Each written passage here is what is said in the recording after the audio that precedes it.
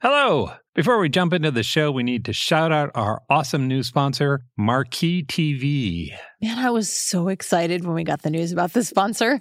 You all might remember from a few weeks ago that I talked about my new Shakespeare project, where I'm learning everything I can about Macbeth. It felt like we said the name Shakespeare out loud and the Marquee people appeared and said, we gotcha. It really did. Yeah. In case you're not familiar, Marquee TV is a streaming service. They have theater, ballet, opera, documentaries. There's a bunch of behind-the-scenes content of productions. Basically, it's a fun way to nerd out about the arts. Yeah, it's a streaming service that will take you to the best theaters in the world from the comfort of your own sofa. I've already added so many things to our watch list. Did you know there's a ballet based on the works of Beatrix Potter? I did. They've got a little preview video of somebody dancing around in a rabbit costume. Peter Rabbit doing ballet.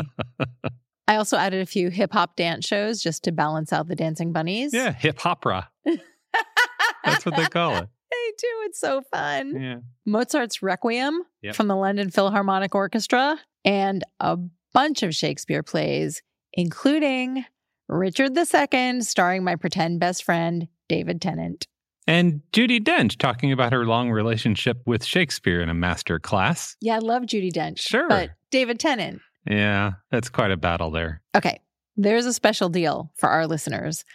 Marquee TV is offering 3 months of their service for 99 cents. You get 3 months of all of this good stuff for 99 cents. Yeah. With the code SSOP. That cost seems absurdly low to me. Like, first, I expected it to be much higher given the quality of the content, but also 99 cents. You can't park next to a theater for 99 cents. Accurate. Also, if you watch Marquee TV, you get to see these shows maybe wearing your pajamas and hanging out with your cat or your dog. Yeah. It's a good way to sort of indulge your own curiosity. You can see all the performances of Hamlet, or maybe the first 15 minutes of all of the performances of Hamlet, and you don't have to rope your friends and family into all of that. Or you could watch Richard II over and over and over and over.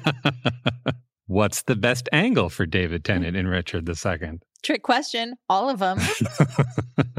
Anyway, you definitely need to explore the website because there is a ton of really fun, fascinating, engaging stuff on there. I went in specifically looking for Shakespeare, and I found a ton of other things I wanted to watch. Yeah. You can keep up with what they're doing on social media at Marquee Arts TV. You can visit their website at marquee.tv. That's marquee.tv to get 3 months of their service for just 99 cents with the promo code SSOP. Bring the arts home with Marquee TV. And now, the show. Hi, I'm Sam Payne, host of the Appleseed Podcast. This season, imagine this: a crackling fire, a mug of cocoa, and family gathered around a great story. All you need is the fire and the cocoa. We'll take care of the stories. Join us in every episode of the Appleseed Podcast for folk tales, fairy tales, family stories, tall tales, and more, shared by some of the country's most beloved storytellers, and just right for gathering around. Make it a Christmas season to remember with the Appleseed Podcast. Find the Appleseed wherever you get your podcasts. Coming up, an adventure in 19th century Mexico with a mad scientist. An optimistic sci-fi novel. Plus, our distraction of the week. I'm Mel. I'm Dave. This is the Library of Lost Time. Silvia Moreno Garcia has become one of my must-read authors. Her book, The Gods of Jade and Shadow, is charming and made me explosively ugly cry. That's the highest praise I can give. All of her books are set in Mexico, and her settings are very vividly rendered. Her latest is The Daughter of Dr. Moreau, and it's a riff on the sci-fi classic. She moves the action from an island to a ranch in 19th century Yucatan, Mexico, and gives it a feminist spin. She has a real affinity for taking the tropes of iconic genres like noir and vampire lore and folk tales or a Gothic manor house story, and kind of subverting your expectations to make it into something really fresh. The Daughter of Dr. Moreau combines fantasy, adventure, and a little romance. It's out on July 19th, and I can't wait to read it.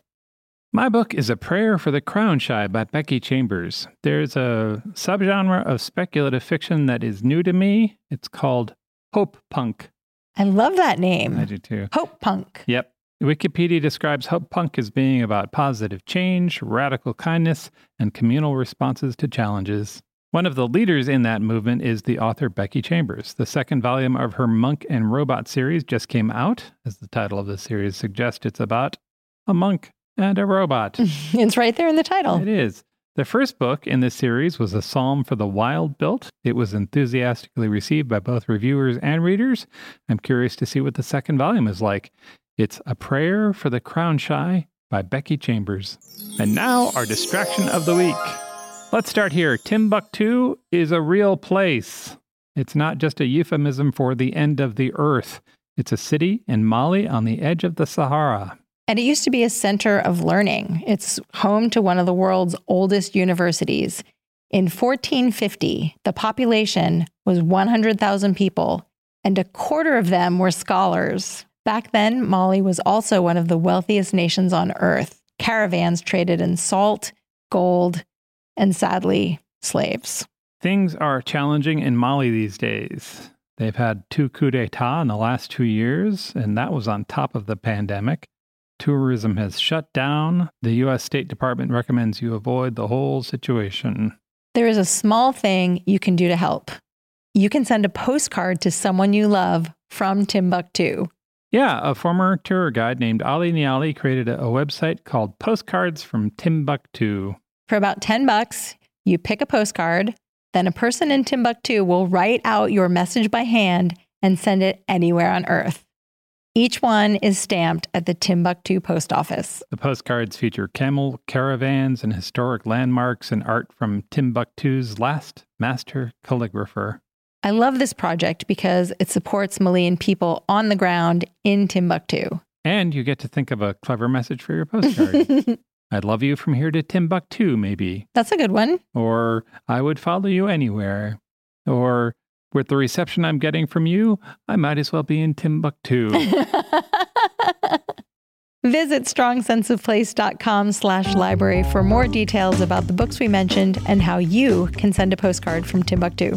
Thanks for joining us in the Library of Lost Time. Remember to visit your local library and your independent bookstore to lose some time yourself. Stay curious. We'll talk to you soon.